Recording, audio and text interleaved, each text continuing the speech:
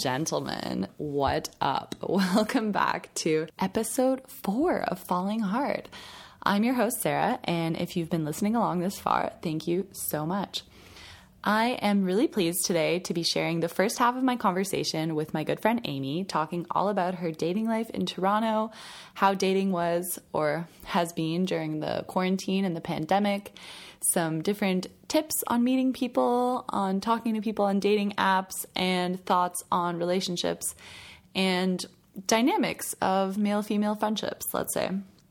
So before I share this conversation with all of you, I just do want to caveat one thing, which is that we recorded this conversation actually, when was it now? Certainly a few weeks ago, potentially a month or more ago. I'm losing track of the time. But basically, this was recorded pretty deep into the lockdown of the pandemic in Toronto. So Amy talks a little bit about not being able to really go out and see people properly or normally on dates, and how everything is very, very strict and very socially distanced. And I think nowadays, when you are all hearing this, things have gotten a little bit looser in a lot of places, Toronto included. So I think it's not quite as bad with the lockdown and everything. However, of course, I think everyone's still trying to be safe and smart and do good hygiene measures and be somewhat socially distanced. So just caveating that this was recorded a while ago. So the exact conditions of the pandemic and the lockdown may have changed since then. But yeah, other than that, I don't have too much else to say up front. So just going to get into this conversation that I recorded with Amy, talking about what dating is like in Toronto, or what it's been like for her, and some funny experiences of some bad first dates, and her kind of outlook on quarantine dating and dating apps. And I also really enjoyed the deep turn that our conversation took at the end, when we talk about the importance of being really confident in who you are and holding yourself to certain standards and having standards for the person that you want to be with, and how that can help you succeed in dating, if succeed is the appropriate word. So if you're interested in hearing what dating in Toronto is like as a single female in your mid-20s, keep on listening. Here we go.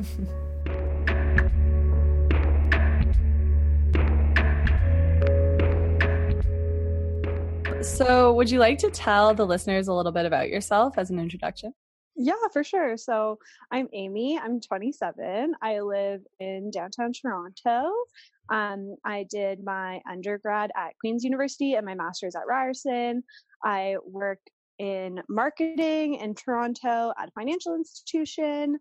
And yeah, have been single and dating in Toronto for the last 5 years. So pretty fun. Okay, great. Well, let's just dive right in. My first question for you is if you can just tell us a little bit about what you think it's like to date in Toronto in general.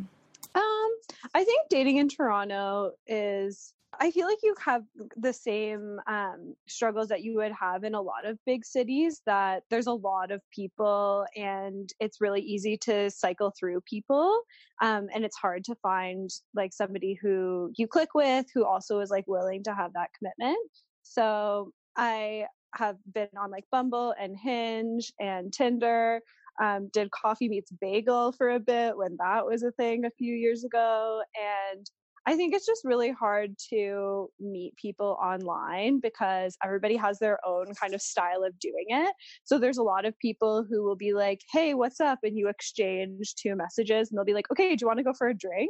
And then there's other people that you could talk to over text for like 4 weeks and they never ask you out. So I think it's just kind of navigating the online dating scene, and then also kind of navigating going out and meeting people organically. And I haven't really found much success meeting people organically, but I also haven't found success online dating. So I think, yeah, it's just like you can chat to people and meet people, but I think it's really hard to make those connections. Like usually people just go to bars to like be with their friends or hook up. And so I've never really made a meaningful connection in a bar or a club in Toronto. And then when you have the online dating scene, like I've gone on a lot of online dates. Not a lot of online second dates, but a lot of online first dates. And yeah, I think it's just really hard. Like the people who I have clicked with, and you like get along with really well, they're like, oh yeah, I'm not looking for a relationship. And you're like, okay, true. Oh, okay. There's a lot to dive into there. Okay, what my first question, when you said that there's really different amounts of time that you talk to people before you meet them, do you feel like there's an optimal amount of time or amount of days or messages you should send with someone before you meet up in person? Or So yes and no. For me personally, I do like to have a little bit of banter before you meet in person, just to make sure that you have some level of compatibility and you're not just like going for a drink with somebody based on their pictures and like a hey, what's up? yeah. But I also have experienced like messaging back and forth with someone and having really great chemistry over text. And then you meet in person and it's really, really flat. So I don't know. I think it really depends on what you're comfortable with and who you are as a person. Like I know people who are just like, whatever, if I was in the real world, we wouldn't be like texting for 3 weeks. We would just see each other at a bar and go up and start talking to each other. So why not do that for online dating? For me, I just need a bit more to actually go on a date with somebody because I'm really busy. I like working out and I have a lot of friends and I don't want to just waste my time on random people from Tinder who are just going to be a bad time. So you need to like prove yourself to me a little bit before I'll go for drinks with you. Yeah, I think that makes sense. So are you currently online dating or dating in general? Well, as I'm sure everybody knows, we're in the middle of a global pandemic. But I was just kind of having a bit of burnout from social, or I guess app dating, before this all happened. So about a month before we went into, I guess, quote unquote, lockdown in Canada, I deleted all of my dating apps because I was just over it. It gets to a point where you see the same people over and over again. Like there's this one guy in Toronto who has been on the dating apps as long as I have. And I'm just like, no, like, I'm sorry, but like, it's he still keeps a no getting for suggested me. to you over and over. Yeah. And like, you can see his profile changes. So Oh no. his like first photo has changed in like, I would say the last couple of months. And so you're like, oh, okay, who's this? And you scroll down and you see like his old main picture and you're like, okay, it's still a no, sir. It's still a no. So yeah, I just felt like really burnt out by it. And I went on the last date I went on was just bad. Like the guy showed up late. I like arrived at the place where we were getting drinks. He wasn't there. He was like, I'm sitting in the corner. It turns out he went to the wrong bar. Like, this is the worst Saturday night ever. And so I came home and like warmed up pizza and I like looked really cute and had nowhere to go because I was supposed to be on this date. And so after that, I was like, that's it. I'm taking a break. And then the pandemic started and all of my friends were telling me about social distance dating. And it honestly just sounded like all the worst parts of dating and none of the fun parts of dating. So I'm not on apps right now, but I'm starting to get a little antsy. We're 3 months off and all I do in quarantine is like watch Netflix and a bunch of movies and TV shows of like people going on dates and having like cute little moments. And I'm like, oh, damn it. Really? Yeah. Watching all the romantic and, like, comedies. TV shows. And you're just like, oh, I haven't felt that way in so long. I forget what it's like to have a crush on someone. So I'm Oh, yeah. I feel like there's a lot of aspects of social contact that are missing during lockdown. For sure. Just like flirting, like what it's like to flirt. I love flirting. Yeah. I have a very flirty personality and it often gets me into trouble, but I often like to say that flirting is just my personality on steroids. Like I just am in my happy place when I'm flirting. Okay, I have a question. So when you are in person at bars or clubs in Toronto, how often are people approaching people in person at bars and clubs or generally in public in Toronto and hitting on other people in person? I mean, I think like a decent amount. Like I said, I have a very flirty personality and And so I would go out with my recruiting friends, and we're just like a bunch of super outgoing girls. So we talk to people a lot of the time, which is super fun. Like guys, yeah, approach you as well, but I think, yeah, it's fairly standard. Like people approach you, you approach other people. Like when you're dancing at a club, like people will come up to you and like try to dance with you. So if you see a really cute guy Yeah. in a bar, like you say, okay, I think he's the cutest guy. Do you go up to him and talk to him? Yeah, I have in the past for sure. Like, so Yeah. last year, the Raptors World Championships won the NBA Finals. Go Raps! And me and my friends would go to the bars to watch the games all of the time. And I remember like the bars are packed. Like you're waiting in lines. You have to get there early if you want to watch a Raptors game in Toronto. And me and my friends would flirt with guys by like going and trying to steal their chairs so that we could have extra chairs at our tables. And we ended up like joining our tables with guys and just being like, oh my gosh, hi, do you have other people joining you? Like, can we use this chair? And just like any excuse to go up to somebody and start a conversation, I think. So this is a good opener. And I feel like watching sporting events is also a really great way to meet people, or especially if you're a girl, to meet guys, because guys love watching sports. Yeah. Like the Raptors finals, honestly, was some great wheeling time for me. Like, do we say wheeling anymore? Is wheeling a word? I always get self-conscious about that. A quick side note for the non-Canadians. Wheeling is like, how would you even explain it? It's kind of flirting with someone. It's like when you're like trying to, when you're flirting with someone, when you're trying to hook up with someone or like date someone. If two people are going out, you could also say they're wheeling. So, I don't know. I don't live there. Do people still say it? I tweeted it the other day because I watched. We're too old. We're too old to know the cool slang anymore. Do we say wheeling anymore? Does saying wheeling age me? I'm unsure. We'll have to ask my brother. Definitely check in with him. Okay. So there's at least 2 points that I want to come back to. So maybe first, let's go back to the dating apps and the typical profiles of, let's say, guys that you meet in Toronto. Would you say, or could you name a couple of stereotypical guys that you would see on the dating apps in Toronto? For sure. Number one is guys who hold fishes, like fish. This is such a thing when I used to be single in Canada too. Yeah. It's so funny. You swipe through and it's like, what, every third guy is holding a fish? Yeah, it's so obnoxious. And I'm like, again, I grew up going... What are they trying to show with the fish? That they have a cottage. Like, I guess that's what they're trying to show, because obviously you want to have a cottage if you live in Toronto, or they're just such a man, they can catch a really big fish for you for I dinner. don't even like, why though? Do you think that you're impressing girls by being like, oh, look at this like bass that I caught in the lake? I don't know. The bigger the fish, the better, right? Small pond, big fish. Lots of fish in the sea. I mean, if you're holding a fish picture, you're probably a big fish in a small pond. So I don't think that there's a lot of them. Okay, so this classic Canadian, I think this is the classic Canadian guy. He's, wearing the red and black lumberjack shirt. He's holding a fish. There's a lot of like people who think that traveling is a personality, like been to X number of countries, hoping to tackle more. It's like, I think that a lot of people who live in Canada or Toronto, we like traveling. We're millennials. I think that a lot of us value experiences over material things. Liking traveling is not a personality trait. That's my PSA for... This comes up a lot in Instagram bios too, been to 34 countries and counting. Yeah, that's great. Super glad. I love traveling as well.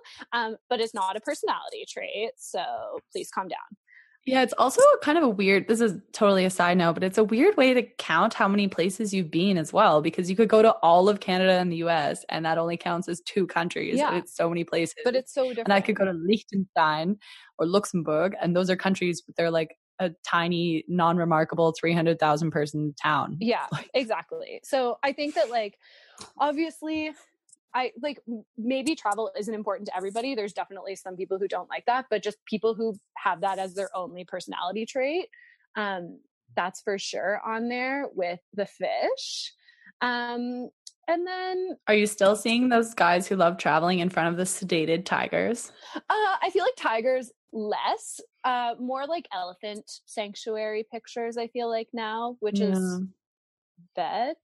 Like, I don't know if that's even good. Okay. As long as they're not riding the elephants, then I think it's okay. Yeah. But yeah, I feel like those things. And then like still, I guess less so now because I'm 27. So the people who I'm seeing are in a later age category. But earlier on, it was very much like university, like bro shots, you know, like me and all my friends at homecoming, like, look at how cool we are. And I'm definitely guilty of that. Like, as you know, we went to probably the most spirited school in Canada, I'll say.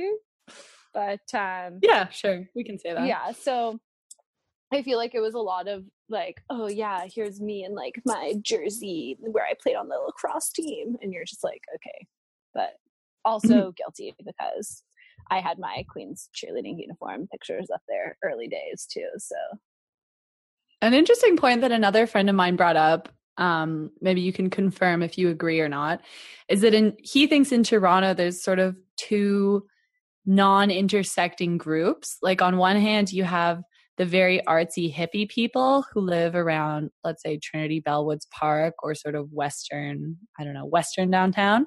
And then you have the very corporate finance, what's it called? Not Wall Street, but the Bay Street people who are very straight edge, you know, studying finance, working finance, etc. And then there's not a lot of people in this middle zone who are like kind of not an extreme hippie and not an extreme finance corporate person. Do you also see that? Yeah, I mean, I've never really thought about it, to be honest, that there is like no middle ground. There definitely is like the corporate Bay Street like dude who has like their picture in their suit and like all of that stuff on their profile. And then there's the more artsy people who live in the Annex or like Bloor and Lansdowne and are kind of more into those scenes. So I definitely feel like there is a split. It just kind of depends on what you're looking for, I guess. Yeah. Okay, good. And then in terms of quarantine dating, so we already touched on quarantine dating a little bit, and I guess there are people these days who are doing video first dates and socially distanced walks. You said that you're not on board with this. You're not into it. Yeah, I'm not really into it. I mean, a lot of my friends have been doing it and we've been talking about it. So I know a lot of people have been doing Zoom dates. But I just like don't really want any part of that, to be honest. Like, I find it really hard to be like, okay, so we're going to Zoom chat for a couple of weeks and then we're going to go on socially distanced walk dates. But currently in the situation, we're not really supposed to be bringing anybody we don't know into our circles. Yeah. And it's like, there's so many question marks. And I think that for people who are currently in relationships, like quarantine has been a huge opportunity to like see if your relationship can stand the test of time and go to the next level. I know a lot of people whose like relationships have been thriving and other people who are like, this is really difficult and it's putting us to the test. And so I think that I wanted to just channel that energy on myself and just be like, okay, I don't want to focus on dating at the moment. I kind of just want to focus on making sure that like I'm in a good place for myself, that like when dating is something that will have some sense of normalcy to it, that I'll be ready for it. So I definitely think in the next couple of weeks I'll start dating again, but I honestly just had no interest in it when like it's definitely understandable for sure. Yeah. In terms of your friends, are most of them in relationships or are some of them single? Most of them are in relationships now. I think of my main girlfriends, I think that there's only one or two that are still single, and both like late 20s, early 30s. But at this point, like most of my friends are getting married. Like one of my best friends just got married New Year's Eve this year and had like a bunch of weddings coming up in 2020 that are obviously now canceled. But yeah, I'm like definitely one of the last single ones in my friend group. And I think when we talked a couple months ago, you told me how you were always hanging out with couples a lot, like being the third wheel. Yeah. And that was also a challenge for meeting people, maybe? Yeah, like maybe a challenge for meeting people. It's more so about like for me, I really love spending time with my friends and their significant others because like those are the people who I'm going to spend my life with, right? Like these are the people that my friends Yeah. are choosing, so like I want to spend time with them. It definitely does like I guess hinder you to meet people because all of my friends are coupled up and kind of their partners are also coupled up, so I'm just like the single one who's like bopping around. Um but like it doesn't really bother me too much anymore. Like I think it did before when I was feeling less confident about it and I was like, oh, like me being the only one who isn't in a relationship is a reflection of who I am. And it's not a reflection of who I am, it just is a reflection of like where I am in life and the path that I'm going on. And so recently one of my friends boyfriends, they live in Australia and they came over for my friend's wedding, and it was the first time that I'd spent like a good chunk of time with him. And we're at the wedding and he was like, Amy, like, how are you single? You're honestly just like the most fun girl. Like, I'm having so much fun with you. How are you single? Aww. And it just gave me like just that little boost of confidence that I needed to be like, yeah, right. Like, I am a great person. I do have so much to offer. I just like haven't met my person yet. And that's totally fine. And I think that once you find that confidence within yourself to just be like, I know that it's not about me. Like I'm confident in who I am. I love who I am. And so I just haven't met the person that complements that yet. And so I definitely was feeling super self-conscious about it. Like pre-wedding, I was super nervous to be the only single one there. And now kind of looking back, I'm really happy that I took the time to really be confident in myself because I don't feel like that anymore. And I just think that it's going to be all the more special when I do meet that person because I've had all this time to like think about it and reflect about what I really want. So yeah, I think. Yeah, that's really good. Like, I think it sounds like you have a really good mindset about it now and like just being really open and positive, which is great. Yeah.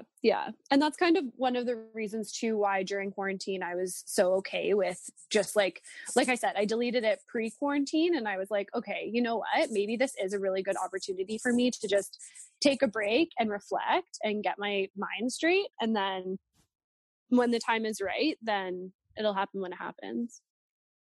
Yeah. Oh, well, I'm sure it will. I mean, you're my friend, but I think you're an amazing catch and a great girl. And I'm sure you'll meet someone awesome at some point. Oh, thanks. I appreciate it.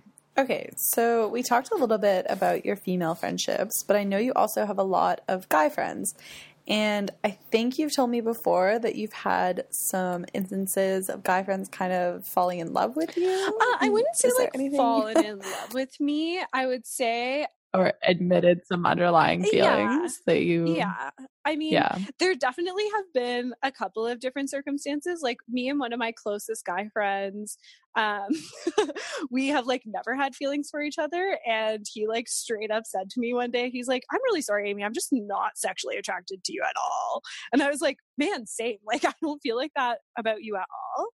But it's interesting to me that like most guy girl relationships that I have, like you have to have that conversation at some point to be like, hey, just so we're clear, like there are no feelings here.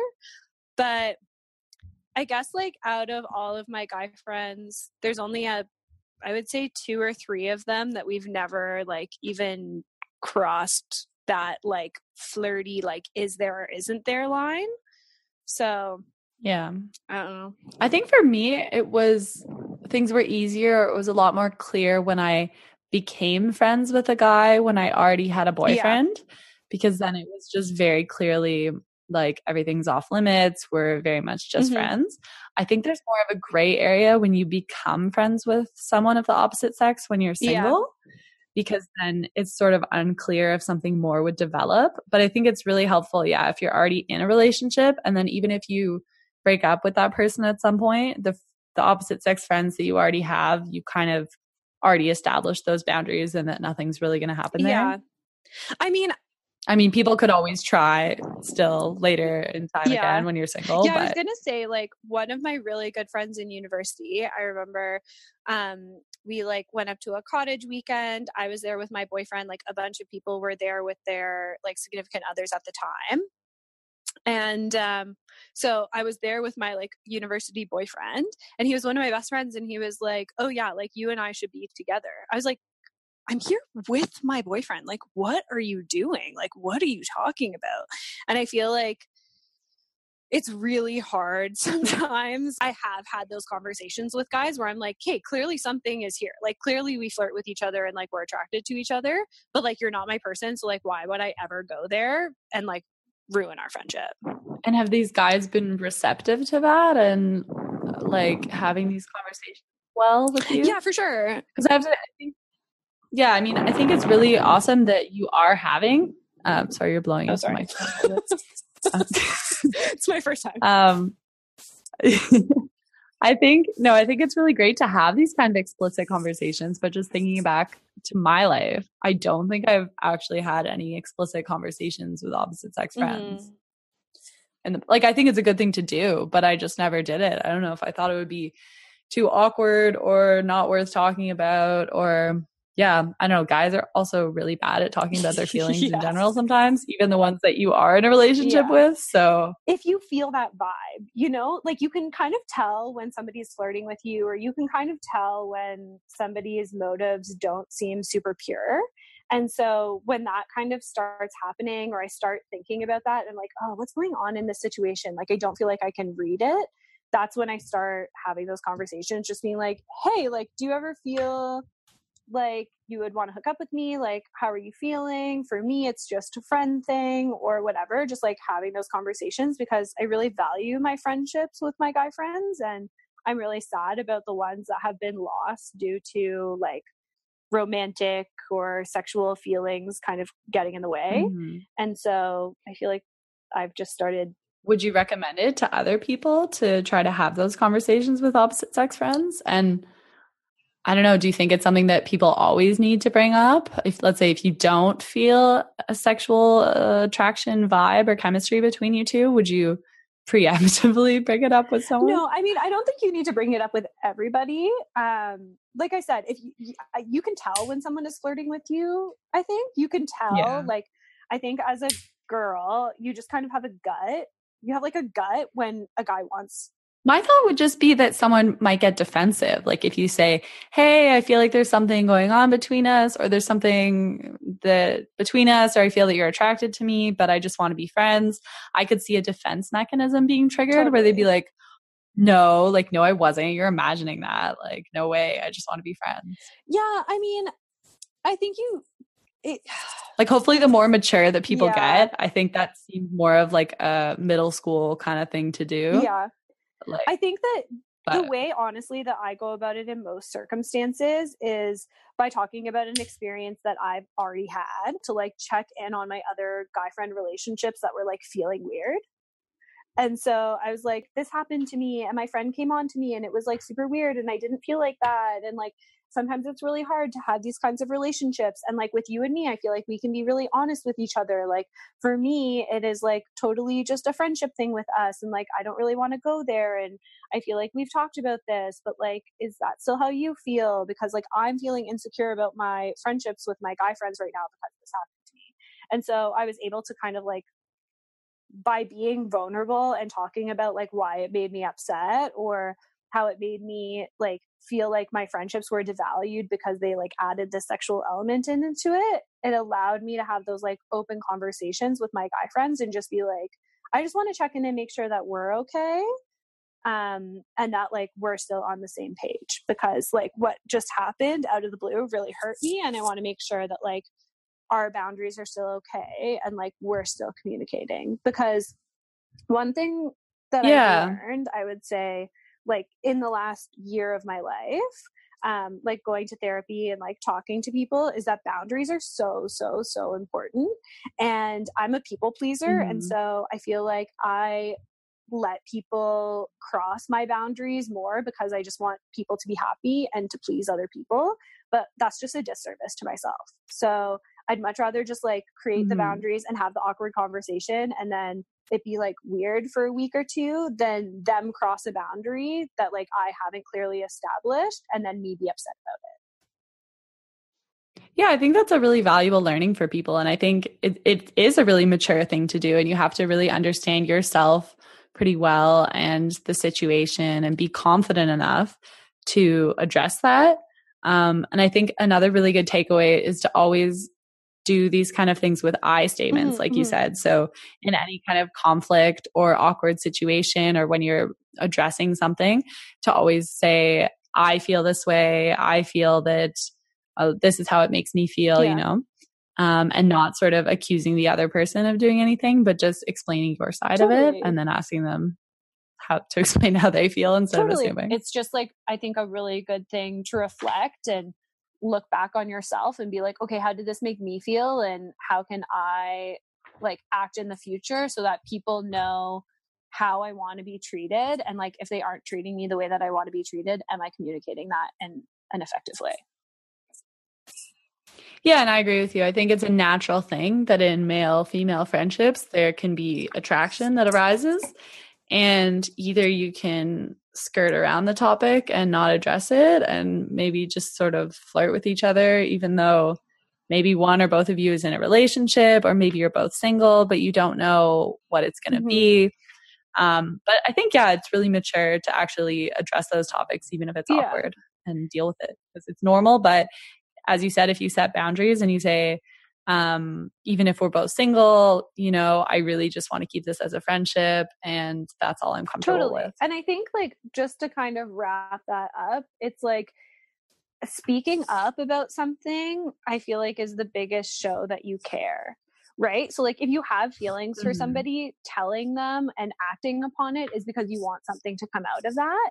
And I feel like the flip side is when you can feel that something is up, like when you feel like, oh, do they want something else out of me? If you actually want that relationship, if you actually care about that person, you're going to speak up about it because you're acting in a way to like preserve that relationship. So key takeaway, Amy, can girls and guys be just friends? Yes. Totally. Okay, I agree. But then my question is, if two people are both single and they're attracted to each other and they're friends and they get along, then why are they not together? Like, you're not compatible in all ways of life. So like, when I think about this person, I like have so much fun with him. We have a great time together. But like, when I'm having a bad day, he's not the person that I want to talk to. Do you know what I mean? Like, when I am having like issues with my friends, or like my roommate's getting on my nerves, he's not the person who I'm like, oh my gosh, like talk to me and tell me about like how I should handle this situation. But like, going to get a delicious dinner and a bottle of wine and like go dancing, or go to a Leafs game, or talk about politics, or like complain about my job, for sure, he's the person that I love doing those things with. But he's not like my support system. He's not somebody who I think would be my partner in life. And I'm just at a point in my life right now where that's what I want, like a partner in my life. And so, yeah, I'm attracted to him. Yeah, I think we get along great. Do I think that we would be able to date for a short period of time? Yes. Do I think that it would be like a long term, he should be my husband? No. So like, why would I risk having like a couple of months of sex to like ruin a lifelong friendship? I think, yeah, I mean, I totally agree with you, but I think that's super interesting, because what that brings to mind for me is actually, and this is, you know, a whole nother box of worms that we're can of worms. A whole nother box of worms that we're opening here. But for me, that actually raises the question of, do we put too much pressure on monogamy and on one person to fulfill all the needs that we have these days? Like, we're kind of told in our Western society that your partner needs to be the person who you want to have dinner with and tell your emotional problems to, and go drinking and dancing and, you know, do everything. Like, we depend on our partners to fulfill us in so many aspects of our lives. And I'm not saying one is right or wrong, but I think it's a really interesting question to say, what if there could be multiple people that would fulfill those needs for you? So you have one person who is your emotional support system, and you have another person who, I don't know, does XYZ for you. But generally, like, I think people who argue for the benefits of open relationships or polyamory or whatever, they say, why should I put all that pressure on one person to be the perfect person in all of these buckets in my life, when maybe I want to have, let's say, 2 or 3 people who really fulfill all those areas for me, but totally. as So different people. Have you ever listened to Esther Perel's podcast? You told me about it, but I haven't really listened to it yet. Yeah, so I'm familiar with her. I looked at her Instagram. Yeah, so cool. She is a relationship counselor, and she deals with people who have cheated in their relationship. And one of the things that she talks about is about how when we were developing as humans, we were in tribes, and there wasn't just one person that you would rely on everything for. And her biggest point was around childcare and how it's you wouldn't just be two people alone in a house caring for a child. It would be a bunch of people caring for a child. And so you would have all these different people to help you with all the different... it takes a village to raise a child. Exactly. And so it's hard when you put all of that into one person. So totally hear that. I think in terms of monogamy, though, in our current society, I think your expectations of monogamy have to be more developed than what we traditionally think about of monogamy in terms of one person being your everything. What I think about when I think of monogamy is partnership and equality, especially being a woman. That is really important to me. I really want to have equity in a relationship and partnership in a relationship, but some of that does come from emotional support. Do I need you to be my emotional support system for everything? No. And I think that we have friends like that too. If I'm having a really bad day and I want to complain about work, there's people who I talk to that about. If I'm feeling shitty about boys, there's a friend that I talk to that about. If I want to talk to somebody about what I talked to my therapist about, I have another friend that I talk to that about, right? It's you have different friends for different purposes. Yeah, you have friends that you go to for different things. Yeah, exactly. And so I think that similarly for a relationship, you also have different people that you talk to about things, but it's that one person who is your partner through it, who supports you through it. And with my friends who I'm attracted to, I'm attracted to them in that moment. And I'm yeah, we clearly go off of each other really well, but I don't want to share my highest highs and my lowest lows with you. You're not the first person who comes to my mind. Yeah. And so I think that is a key thing for a partner.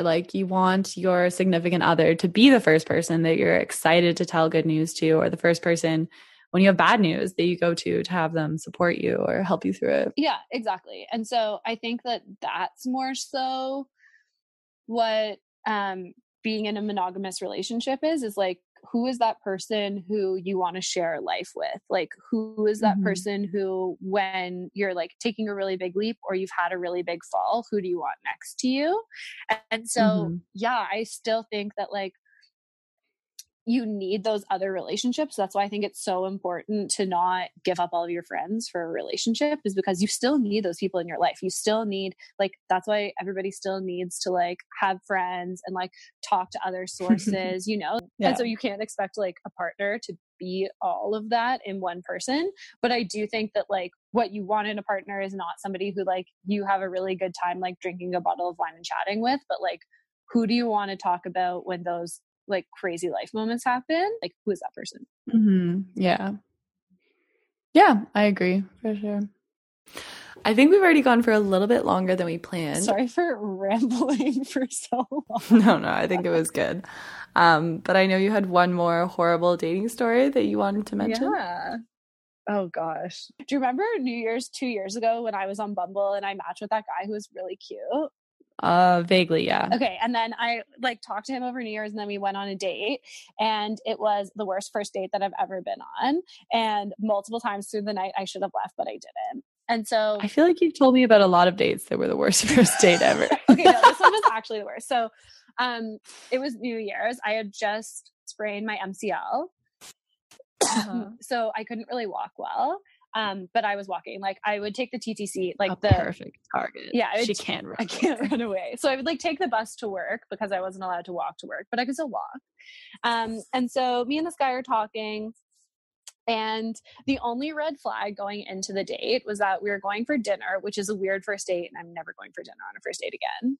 But yeah, that's another topic. That's another topic. Yeah, don't go on dinner first dates. But so he picked the dinner spot without just checking with me first. He was okay, we're going here. And it was a vegan restaurant, and I love vegan food. I'm a carnivore, but I I like vegan food. I make myself tofu all the time and like love making vegan recipes, meatless Mondays, etc. But it's just one of those things, you know, it just feels courteous to check in with the other person when you both are going for dinner to just be like, yeah, maybe you're going to a steakhouse and the person's vegetarian. You should check. Yes, exactly. So it was just like, hey, like, are you okay with vegan? And I would have been like, yeah, of course. And he didn't do that. So that was the only red flag going into this date, was that he didn't double check on the dinner reservation. So we get there and he is like late. So I order myself a drink and I'm just waiting for him. And then he gets there and he's like, oh my gosh, I'm so overwhelmed. Like, he was a vegetarian. So he's like, I never have this many options. Like, I don't know what to order. Like, okay. And then he like saw that I had a drink and he was like, okay, well, you're going to be drinking on your own because I don't eat and drink at the same time because it mixes the flavors. And I was like, oh my God, who are these weirdos who you're going on dates with? It was really hot. Okay. Like, I don't eat and drink at the same time because it mixes the like, does he mean alcohol or any liquid? Yeah, he just drinks water with his food. So then he's like, okay, I'm ready to order. The waiter comes over, I order, and then he's like, actually, no, like, I'm not ready yet. Like, it's still too overwhelming. I was like, okay. So the guy comes back, whatever, we order, we eat dinner. Other than that, like, weird stuff at the beginning, it was fine. And so I've had a drink. He is completely sober. We finish our dinner and he's like, do you want to go for a drink? And I was like, okay, sure. Like, other than those two things, wasn't that weird yet. And I'm like, the only thing is that I have sprained my MCL, so I can't walk that far. So as long as we go somewhere that's like in a close enough distance. And he's like, okay. So we're walking to the bar and every block, he's like, are you okay? Do you need to stop? I'm like, no, I'm fine. Like, I'll tell you when I need to stop, but I'm okay. And every block, he's like, are you sure you're okay? Do you want me to carry you? I'm like, no, I'm fine. Like, I can walk. We're fine here. So we end up going to bar hop. And the hostess is clearly distressed. Like, there's a lot of people. She sits us in a table near the back and he's like, we need to move tables. It smells over here. I'm like, I don't smell anything. He's like, no, we need to move. I'm like, can we not? Like, the hostess is clearly overwhelmed. There's a lot of people. There aren't any other tables. Like, let's just enjoy our beer. And this is where shit gets weird. So I am like, obviously this is a podcast, so you can't see how I'm talking, but I talk with my hands a lot. Like, very expressive person, very emotive. And he's like, oh, you know, you talk with your hands a lot. And I was like, yeah, like, it's just kind of who I am, whatever. And he's like, have you ever tried sitting on your hands? It's really distracting when you're talking. And I was like, I'm sorry. Pardon me? Like, have I ever tried sitting on my hands? And then I was wearing my glasses and he, I like put my glasses on my head or something, like just was playing with them. And then I did something to my eyebrow and he was like, oh, like, you've done something. Can I fix your eyebrow right now? Because it was just like kind of up or whatever. These are the days before we had eyebrow gel. And he's asking if he can fix your eyebrow and telling you to sit on your hands. How rude is this guy? Oh my God, the worst. He was like, oh yeah, can I fix your eyebrow? And I was like, okay. And then I fixed it. He was like, yeah, sorry. I just like, it was so distracting. I couldn't even look at it. And then he was talking to me. He's like, was a lawyer, went to law school, and like, I went to grad school. And he was like, yeah, well, I'm clearly smarter than you because I went to law school and like, you went to grad school, and law school is way harder to get into than grad school. And I'm like, go yourself. Like, why are you trying to compare how smart we are based on like what schools we went to or like got into or whatever? I was like, it's so stupid. And then he paid for dinner. So I was like, get me out of here. I'm going to pay for drinks. And I bring out my wallet and he was like, okay, you need to justify why all of those cards are in your wallet because it's way too thick. And I was like, I'm sorry. Like, what? I mean, I have my driver's license, my health card, like my credit card, my debit card. He's like, you do not need to bring your health card with you everywhere. Like, blah, blah, blah. I'm like, what? This is like the most judgmental guy ever. What the heck? It was so bad. Wow. So yeah, like, tells me that I should sit on my hands, like told me that he couldn't look at me with my distracting eyebrow. Dear God. Criticized what was in my wallet. And then he was like, oh yeah, I'm way smarter than you because you don't need A's to get into grad school. Like, law school is way harder. I was like, fuck you. So then we leave, whatever, God. Like hug goodbye, get on the streetcar, and he messages me after and he's like, hey, so like had a great time, you're super cute, really fun, I give you an A-. Oh, he graded you. Who and I was does like, this guy think he is? The worst. And like I was like, honestly, if you think that this is some kind of joke about the conversation we had earlier about law school versus grad school, you clearly have no idea how to read people, because I was not impressed with this conversation. So I was like, yeah, at least that would get me into grad school. Haha. Sorry, not interested in a second date. Stick a warning on these people. I wish you could go back on the dating app and leave him a review, like, future women, beware. I know. And this is what I'm saying. Only red flag going into the date was that he didn't ask me if I wanted to help pick the restaurant. Only red flag. Have you heard of this new dating app from Betches called Ship? No. It's the premise. I don't know how popular it is, if there's enough people on it to get over the threshold where it would kind of work. But the premise is that your friends and family help swipe for you to help you find a significant other, because they're basing it on in history. There used to be all kinds of arranged marriages, or the family would play a larger role in picking a person's future husband or wife.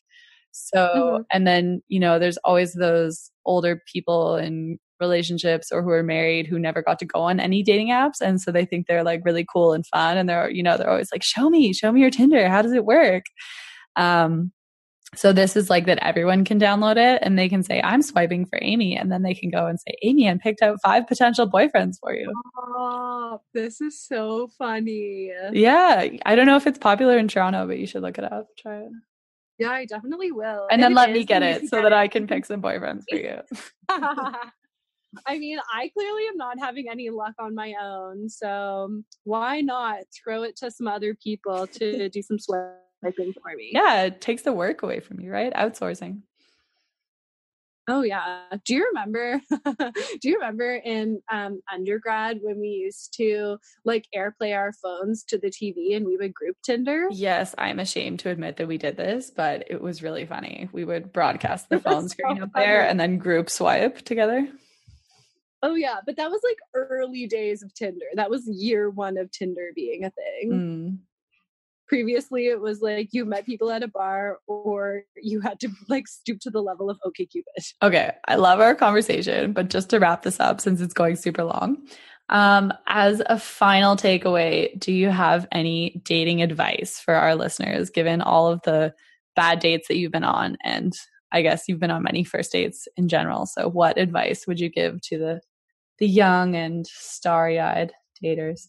Well, honestly, I think that the best dating advice is annoyingly cliche, because it's just you need to be confident in yourself and like know who you are and what you want and what you have to offer.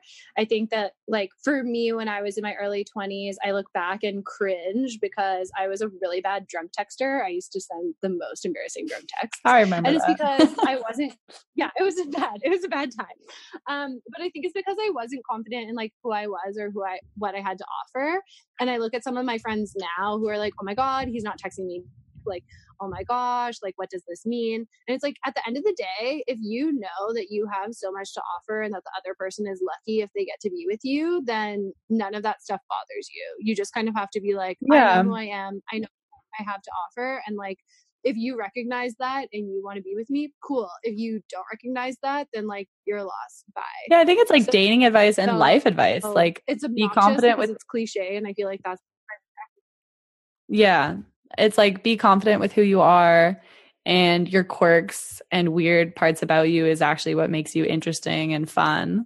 So embrace those parts and don't be insecure and don't try to be like other people. Just be yourself. And I think that's actually a huge thing on dating apps. When I used to go on dating apps, if I would send the opening line to someone, I'd always try to say like the weirdest thing possible, because that actually gets people's attention. And it's so boring to just say, hey, how's it going? Hey, how's your weekend? Whereas if you say like, what do you like better, llamas or penguins? Then people are like, okay, you're really weird, but maybe you're the same type of weird that they are. And maybe you're at least more interesting than 100 conversations about how was your weekend. Oh, totally. Like one of my friends gave me her like dating app advice, and it's kind of the one that I have been using now. And it's like you are the person who is interviewing these people to date you. Mm-hmm. So like I kind of go into it and being like, okay, tell me about yourself. Tell me what is the last thing you did for fun. Tell me like your greatest adventure. Tell me all of these things. Like, because you are trying to impress me to go on a date with me. And I think that I'm awesome and I love who I am. So you are the one who has to like show me who you are. Yeah. And so that kind of took all the pressure away from it, because with Bumble and stuff, when you have to talk first, I was always like, oh, I don't know what to say. Like, what if I'm not funny, et cetera, et cetera. And then once I was like, no, like this is an interview for them to get to go out with me. Yeah, so you're not trying to impress them. It's like, okay, I mean, it's not like you shouldn't be grilling them as a formal interview, but if you feel the pressure's off, I'm not trying to impress this person, why don't I just sit back and let them try to impress me?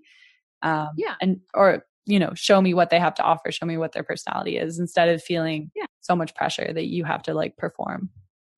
Yeah, exactly. So that would be my biggest piece of dating advice is confidence. And just like when you have true confidence in yourself and you really are like, yeah, no, I know that I'm amazing, I know that I'm awesome, then you don't sweat the small things and you are able, like you said, to lean into your quirks and lean into who you are. And I feel like that only shows the best version of yourself. So true. Awesome. Well, thank you so much, Amy. It was lovely talking to you, and I hope to talk to you again soon. Yeah, for sure. Thanks so much for having me, and hopefully we can come back for a follow-up once I get back on these apps post-COVID. Yes, let's do it. All right. Have a great rest of your day. Yeah, you too. Bye.